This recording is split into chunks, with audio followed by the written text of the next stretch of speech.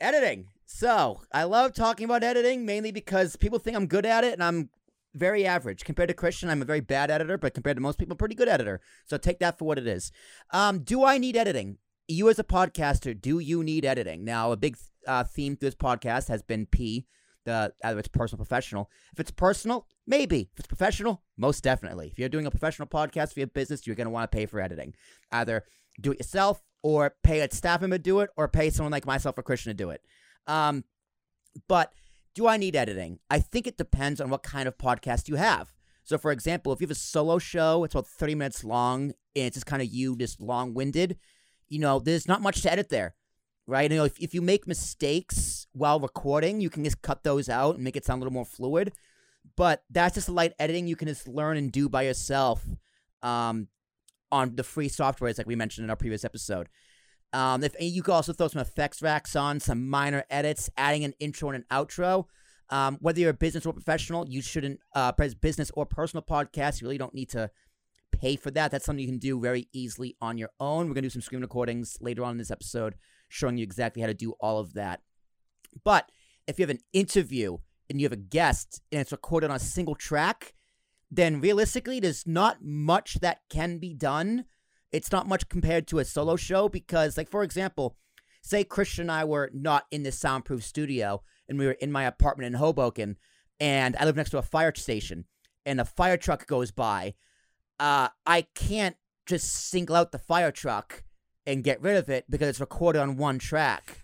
Whereas, like, if I'm at home in Christian's studio and recording on separate tracks, you could. As long as I'm not talking, I could isolate out that fire engine sound and cut it out.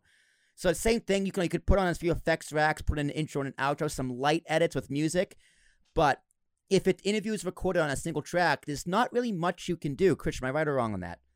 Oh, 100% right. If especially if you're doing an interview, two people talking at the same time, if you're talking over each other, there's no way to separate the voices. So if you are going to do an interview, I highly recommend trying to use two microphones. Yeah. Even if they aren't top shelf, but having two microphones can make all the difference in times where things are talking, two people are talking at the same time, and that happens.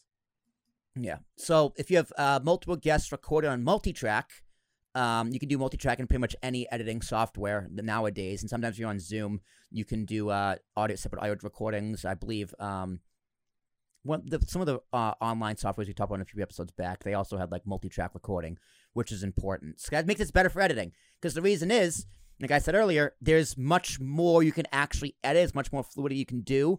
You can get rid of where guests talk over each other. You can fix levels in case someone like me who's bombastic and loud, talking with Christian who's a little more reserved and quiet, you can pod me down or bump him up, and that's much easier to do when you record on multi-track. And that's essentially, I mean, we're probably going to get into this a little bit more later, but that's what mixing is. You need things to mix together. Let's turn this up. Let's turn this down. That is what multi-track is, when you have different things to adjust versus mastering, which may be just a singular audio file. Yeah. Yeah. It's like, do I need editing? Well, it depends how it's recorded. Really, it depends how it's depends recorded. On the equipment you have, depends on how it's recorded, all of the things. Yeah. And, multi-track, it's a lot easier to add in intros, ad breaks, right? Like, especially if like you're on the actual podcast. Yeah, here we go, Christian. Split screen. If you're, like, say you want to do an ad break in 15 minutes in, and, like, while you're recording, you could throw to the ad. And when recording, you just hit M to mark the audio. We're going to go over that in a little bit in a screen recording. So it's when it pulls on multi-track, you know where to cut, move, and put everything. But if it's a narrative podcast, you most definitely need professional and top-notch editing to make sure the music is mixed and mastered correctly. The sound effects are all there. So if you're doing a narrative podcast, whether it's for a personal reason or a professional reason, you're definitely going to need editing. Either learn it yourself or just pay the big bucks and have someone do that for you, because that's going to take a big project.